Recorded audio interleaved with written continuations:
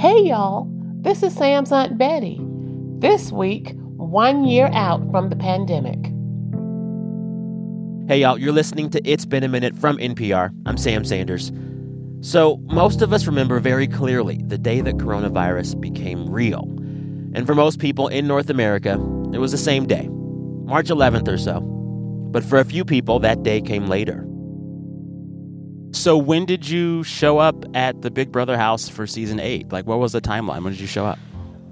Okay, so I was taken away from the world, like kidnapped, as I would like to joke about it, on February 19, 2020.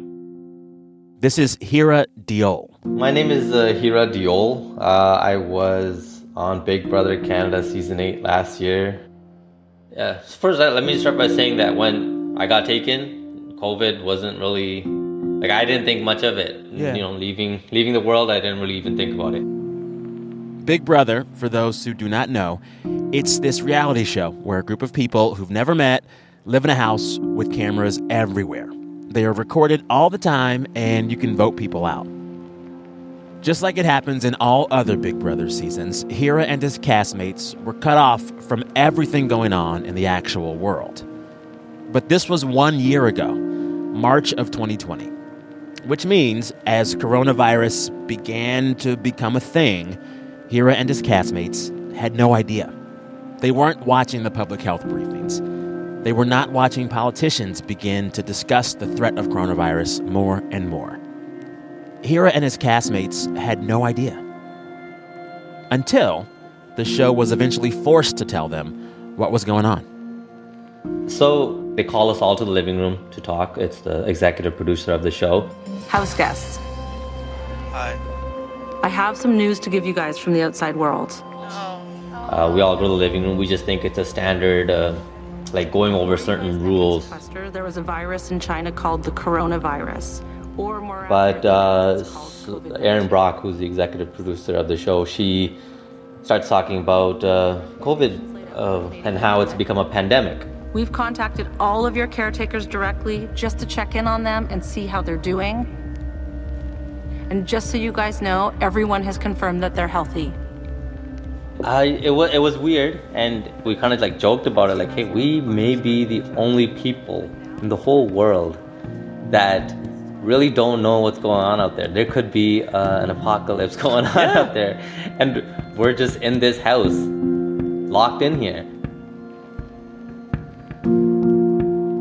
Today on the show, we are looking back on the year that changed everything. A year full of loss, with more than 500,000 Americans gone because of the pandemic. A year that challenged us in ways a lot of us didn't know we could be challenged. Later on in the show, we're going to hear about why, even though we're ready to get back to whatever normal is, that it might not be as easy as we think. And we'll also hear reflections about what this year has meant to you. But first, back to Hira Diol in the Big Brother house, back to March 2020. So after Big Brother producers tell the cast that they are now in this worldwide pandemic, something crazy happened. They kept on filming. The contestants stayed in the house.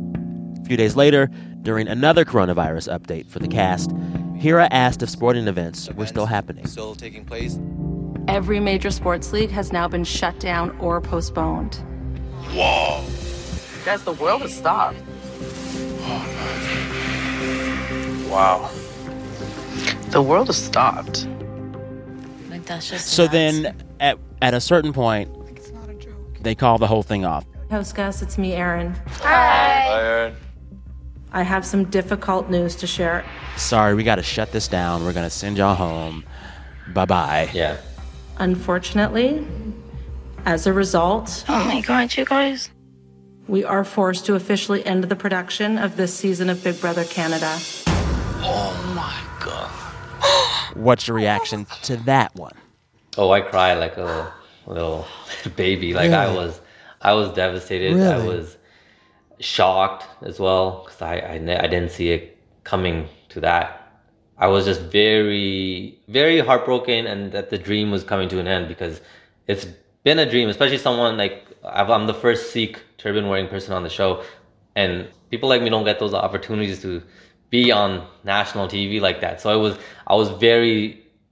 was heartbreaking. But at the same time, the moment I saw my wife and daughter, when I got out of there, put that all behind me. Yeah, so talk about that. Describe your first few moments or hours back in the real world, walking into the lockdowns. What was the first thing that stuck out in your mind that you saw? So the first thing was immediately as you exit those house doors, you usually are greeted with the staff there, like the production team and everyone. Yeah. Those guys were all wearing masks, and they were like, stay 6 feet apart. Oh, wow. They were saying, just stay, don't, like, because, you know, your natural reaction is to go for a hug or a handshake with these people. And they're just like, stay back 6 feet. And then... What was that like? It was weird because I wanted to hug some of these people and handshakes and whatnot. So they were just like, stay back. And I was like, whoa, this is... I get it's serious. But we've been locked in a house. You guys could hug me at least, right? We've been quarantined. I didn't say that, but like that's what I was thinking. That's when I realized, I'm like, or it hit me even more. I'm like, oh man, these precautions must be serious.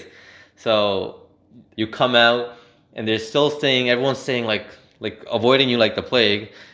And then I see my wife, and obviously I hug her and kiss her and whatnot. And then like my wife's wearing gloves. She's got a mask on. My daughter's in the back seat, and like she's like, don't touch the door handles of the car. Wow. And my wife is just going over all these things with me throughout the car ride home, and the roads are like very empty around rush hour, so there's no cars on the road. That right there was another weird thing. Like, oh my god, this world is totally different than when we left. Yeah. You know, what I keep going back to and thinking about as I hear you telling me your story and I watch those videos, I was wondering before we chatted, you know, was the lockdown for all of us more traumatic if you were in it or if you were kind of shielded from it for a bit like you were? And it sounds pretty traumatic the way that you had to go through it because there were like waves of it.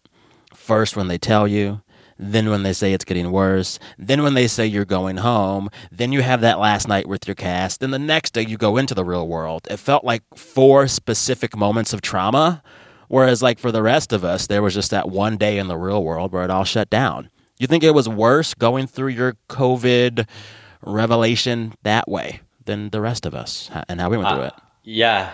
I think so, because I think when you're in the real world, you have the access to information and news, and like Google, you can Google anything and you kind of anticipate that. But for us, yeah, we got the 2 announcements and, you know, we were kind of nervous. But when we got that last announcement, it was just so sudden. When you don't expect something or anticipate it and it hits you, it's so much worse. Yeah. Have you heard from people who were fans of the show, watched the show, and watched what y'all went through? Like, what do those folks say, the viewers? I've gotten, like, when I got out of there, I got many messages in terms of, like, hey, you really did yourself proud. You really did the community proud, or you really did, like, people that look different proud, and you were such a breath of fresh air in that house.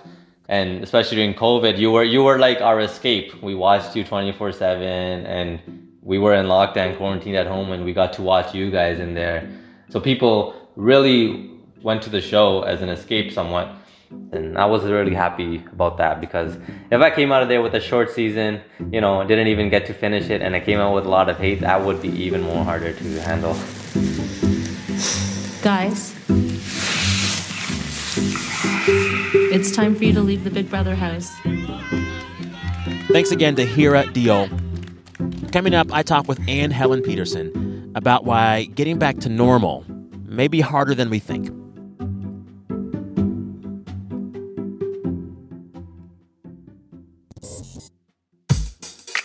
This message comes from NPR sponsor 3M, supporting communities in the fight against COVID-19. Since the outbreak, 3M has responded with cash and product donations, including surgical masks, hand sanitizer, and respirators through local and global aid partners. In addition, 3M plants are running around the clock, producing more than 95 million respirators per month in the U.S. Learn how 3M is helping the world respond to COVID-19. Go to 3m.com/COVID. 3M Science, applied to life.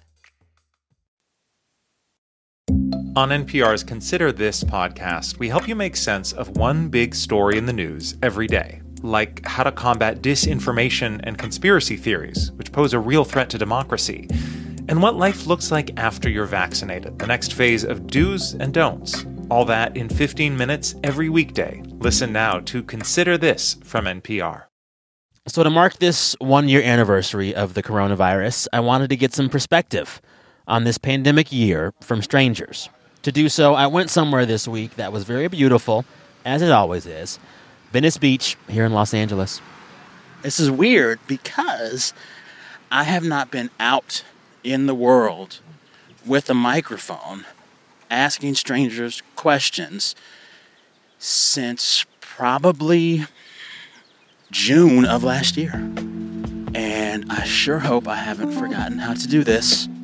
Thoughts and prayers. How was your year? It feels like short, but also long. It was unpredictable, very unpredictable. It's like you got to fend for yourself, but at the same time, the unpredictableness, I didn't like it. I was a live music photographer. I was supposed to do like some big gigs, like some big festivals, and everything was completely shut down, on hold. And so for me, I was kind of like wondering, like, what's the point of my work? But it was like very productive. Definitely a big learning experience. Because of all the quarantine, it really helped me sit back and realize like what's really important. And then like a lot of stuff that I thought was going to make or break me really wasn't important at all. You know, it's been really healing for me. I got a dog and I started graduate school. What was the hardest part of this pandemic for you, looking back on this year? I'll say primarily it's just the personal connection. I feel like a lot of times, we thrive off of community. You can't get people together unless they're really close to you. Like, I was on the go all the time, so being in the house was like, dang, like, I really got to talk to my mama. Like, I mean, my mom passed, so that was really hard. I'm so sorry. Thank you. She was 92 and in assisted living, and she couldn't have visitors, so she declined rapidly because of that. Failure to thrive, they said. And what was it like having to see her pass and be buried with I'm guessing no real funeral even? Yeah, we haven't been able to have a funeral, so, I mean, it was hard. It was hard to not be able to visit her when she was sick, and I felt so powerless. What would you tell yourself, in hindsight, the you of a year ago, as they were shutting stuff down? What advice would you give that you of a year ago? If you focus on the past, you get depressed. If you focus on the future, you get super anxious, and you should just focus on the right now, here in this moment. Me, I would say plan. Like, be prepared for anything. Because a lot of people, I feel like, didn't prepare themselves for, like, maybe pay cuts or losing a job. They just always thought they were going to have this job. Be very gentle with yourself. Because I think the pressure that we put on ourselves to be able to perform, I guess in any aspect with any level of variables, can sometimes be too much. To be confident in my own intuition and what I feel is right, because when I did that and just listened to myself, then everything was good, and it's still good. We're still moving. Thanks to all those folks who talked to me out at Venice Beach earlier this week. Pamela, Greg, Daniel, Angelique, Desmond, Maureen, Michaela, and Katie.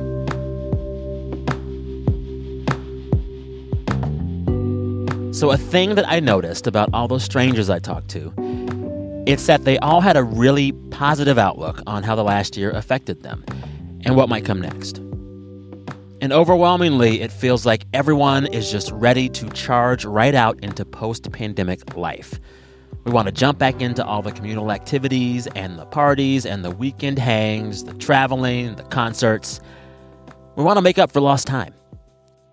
But that feeling is a lot of pressure, especially if you're still working through all the different ways this pandemic year has changed you. My next guest has been thinking about this, and she also wrote all about this. Anne Helen Peterson published an essay last week called No, I'm Not Ready.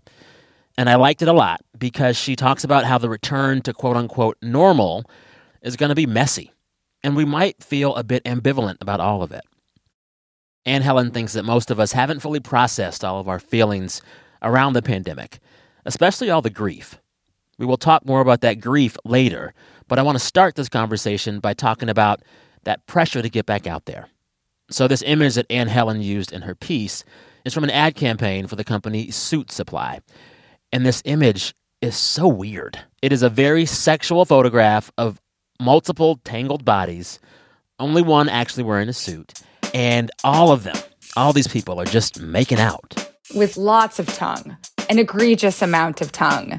And to me, it crosses this line from like, oh, they're like horny for one another to like, they are ravenous. Yeah. There is this real hunger for human touch. And the name of the campaign was The New Normal. They're trying to get people to buy suits for weddings this summer, but also communicate that sort of ravenous hunger for each other. It is insane. It seems as if the message this visual is saying is our new normal is going to be a bacchanal. But what you say in your essay is like, not so fast. Before we really get into the party, we need to understand that we really haven't yet dealt with our year of what you call sustained slow motion collective trauma. Yeah. I mean, I'm not trying to be a party pooper here. Like, that's the thing. I think I'm not going to be like, hey, guys, like, not so much tongue when you're making out at your bacchanal. It's more that I knew that I was feeling this real pause. And I think that hesitance, I don't think that it means that people don't want the pandemic to end.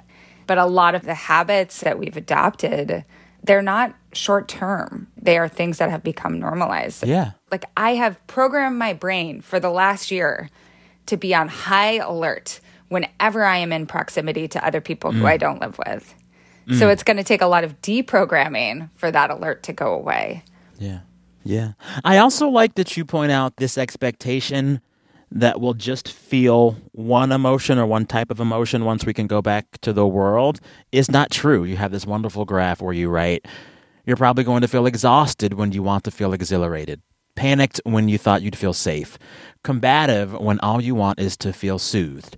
Your social skills have atrophied, and you're probably going to get in some big fights that will seem like they're about nothing, but are actually about everything. You're going to crave some of the parts of quarantine life you swore you never would. You're probably going to overplan and overschedule and feel an alarming and unexpected need for solitude and have to pull back and reevaluate. Yeah, I think it's possible to feel a lot of things at once. Yeah. and you know, that duality is something that I don't think we're very good at embracing a lot of times. Being like, I'm so excited, but also I kind of want to throw up. And I think that is something we're going to have to deal with. And, you know, people from Australia have emailed me and told me that, yes, you're exactly right. This is how it feels. Like, at first you're going to be so exhausted. Like, you're going to hang out with people for 2 hours and you'll be like, that's it. That's all I can take. I'm done, right? Yeah. But it will gradually go back. But it does take, they said, it takes several months.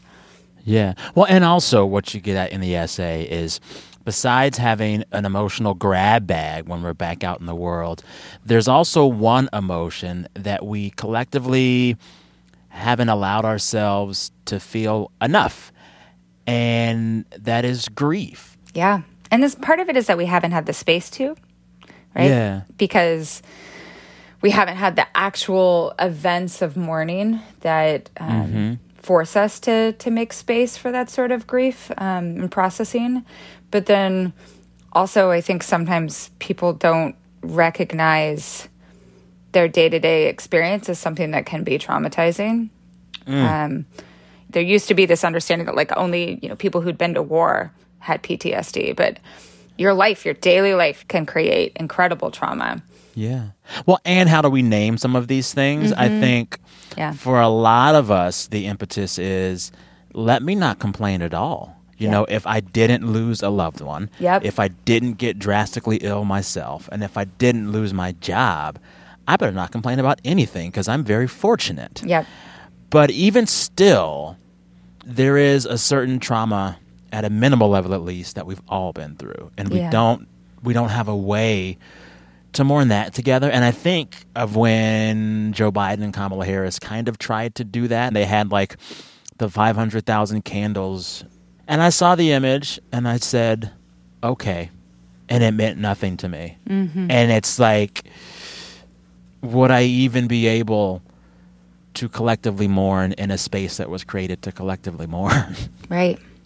And there's so many things, too, apart from the actual deaths and the actual, long-term disability and suffering that people have endured. Like, how do you mourn the fact that we have taken dramatic step back in terms of, like, women's equality in the workplace?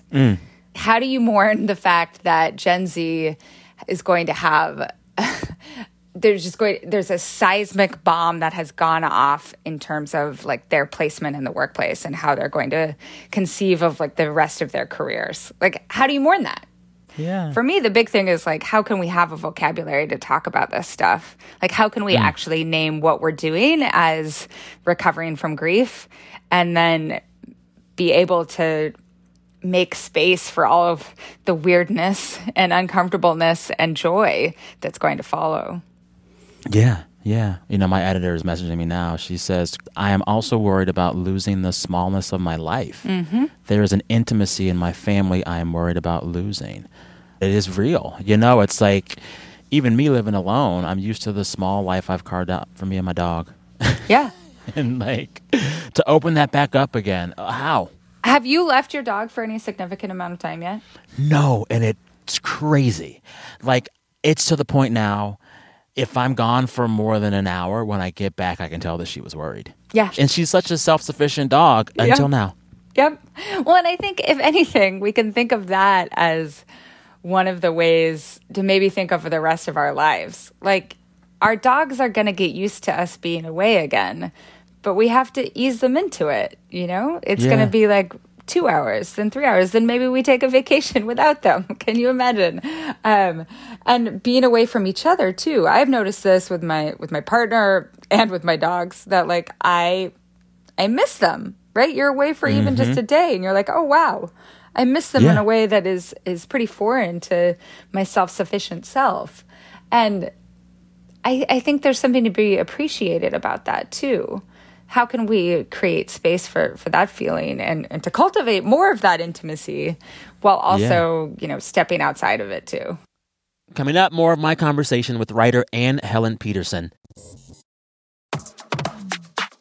This message comes from NPR sponsor CarMax. At CarMax, the best way to buy a car is your way. Shop on your schedule and choose from over 50,000 CarMax certified vehicles at CarMax.com. Check out 360-degree views, set up a trade-in appraisal, apply for financing, and buy online or in-store with curbside pickup and home delivery in select markets. Get all the details and start the search for your next car today at CarMax.com. Hearing loss is a fact of life for many humans, but not for fish, reptiles, or birds. People noticed in chickens that they could take them to, say, heavy metal concert, blast the ears really to oblivion, and then within days, new hair cells would begin to sprout. The Science of Sound. That's next time on the TED Radio Hour from NPR. And so many other times when a great national crisis ends, we are shown, in hindsight, these images of the day of celebration, and then it's all normal again. Yeah. I think of all the imagery around, like, the wars being over or the troops coming home. Yeah. And it feels as if our American mythology guarantees me that day when we've gone through something so big and bad together. And what I feel now is that this war with COVID might be coming to a close soon. But we won't just have a war is over day to mark it and say go forth. It'll be much more complex, and it will last much longer than that. And I'm angry that the American mythology that I was taught never taught me this possibility. Well, if you think about the examples that we have of actual, like, cathartic endings like that, like the last one was the end of World War II, right? Yeah. There is no end of Vietnam. There was no end of Iraq. There's no end of Afghanistan. Like, we are in an age of forever wars, right? And forever pandemics. Like, this is the real fear with the pandemic, is it's going to come back in the fall. Like, there is going to be a slight resurgence in some capacity in the fall, and we're going to have to deal with it. And it's going to be really annoying. And no one wants to think about it again, but we're going to have to. And like all of our political stuff, still broken, right? Social and racial justice, still really broken. The economy, still not great. Like these things are still, nothing is actually fixed just because we can go to happy hour again. Preach. Preach. What is the biggest lesson that you've learned about grieving yourself over the last year? Well, I think a lot of my lessons about grief have been learned over time. I lost someone who's very important to me when I was 23. And I think when you're younger, you don't, like the parameters of grief just aren't clear to you. It pops up in the way that you deal with relationships. Like it can overcome you just while you're listening to a song in the car. It's just all over the place. And I don't think there's any sort of like proper way that you can grieve someone to make it so that that never happens in the future. Like you can't isolate and cordon off your grief, but you can acknowledge it. And I think the more you acknowledge it as like something that just lives with you, right? It's just something that is with you. The better you can not be surprised by it, right? Like not have it overwhelm you. But also sometimes let it overwhelm you. Like feel your feelings. I think that's something that a lot of us either have felt too many feelings over the pandemic, right? Like you don't want to feel your feelings anymore, or have gone into survival mode where you haven't really had space to feel what you're feeling. And I think that like whatever the case is for you and whatever your coping mechanism is, just like recognize it for what it is, and name it and acknowledge it and give it a seat at the table. Yeah.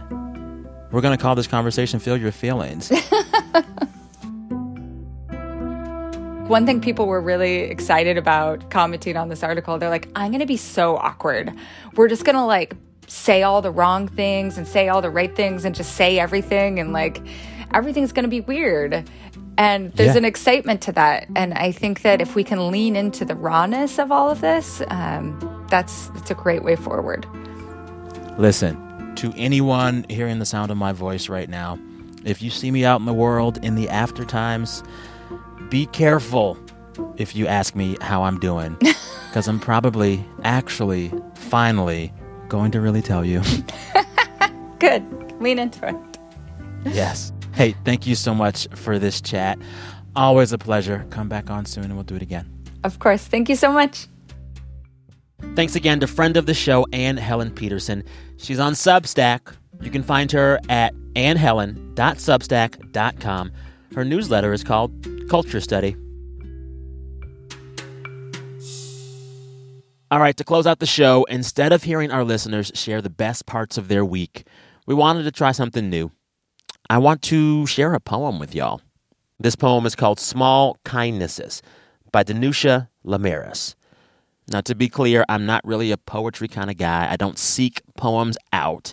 But a few months ago, when we all were just sick and tired of the pandemic and saw no end in sight, and we all just seemed to be in a funk, I ran across this poem that made me smile, and it cheered me up, and it also kind of made me cry a little bit. And for months, I have tried to find a way to share that poem with all of you. And I think right now, this week, this episode, as we mark the 1-year anniversary of the pandemic, I think now is the time.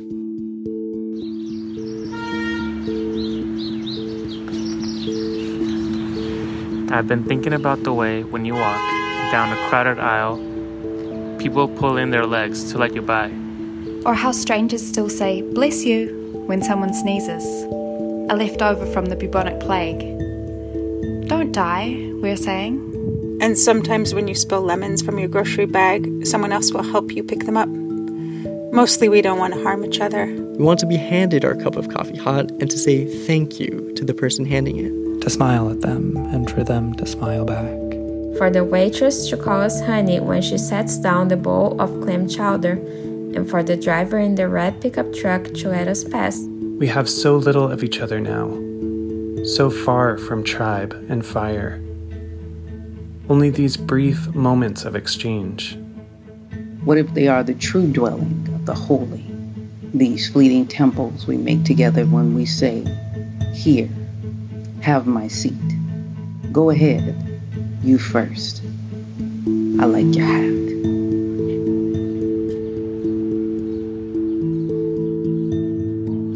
Thanks to all those who recorded themselves reading: Kensha, Asia, Alini, Jake, Harrison, Lisa, Jesse, and Max. And of course, special thanks to Danusha Lamaris. That was her poem. It's called Small Kindnesses. And you can find that poem in her book, Bonfire Opera. Before we close the show, this very special show marking 1 year of pandemic life, I want to take some time to personally thank you, our listeners. The team that makes It's Been a Minute has been working from home, all of us, for about a year now. And it's been hard not to be with each other and to be with our communities. But the community that we fostered with our listeners has sustained us and sustained me so much over this last year. So thank you. This week, It's Been a Minute was produced by Janae West, Andrea Gutierrez, and Sylvie Douglas. Our intern is Liam McBain. Our fearless editor is Jordana Hochman. Our director of programming is Steve Nelson. And our big boss is NPR's senior VP of programming, Anya Grundman. All right, listeners, till next time, be good to yourselves. I'm Sam Sanders. We'll talk soon.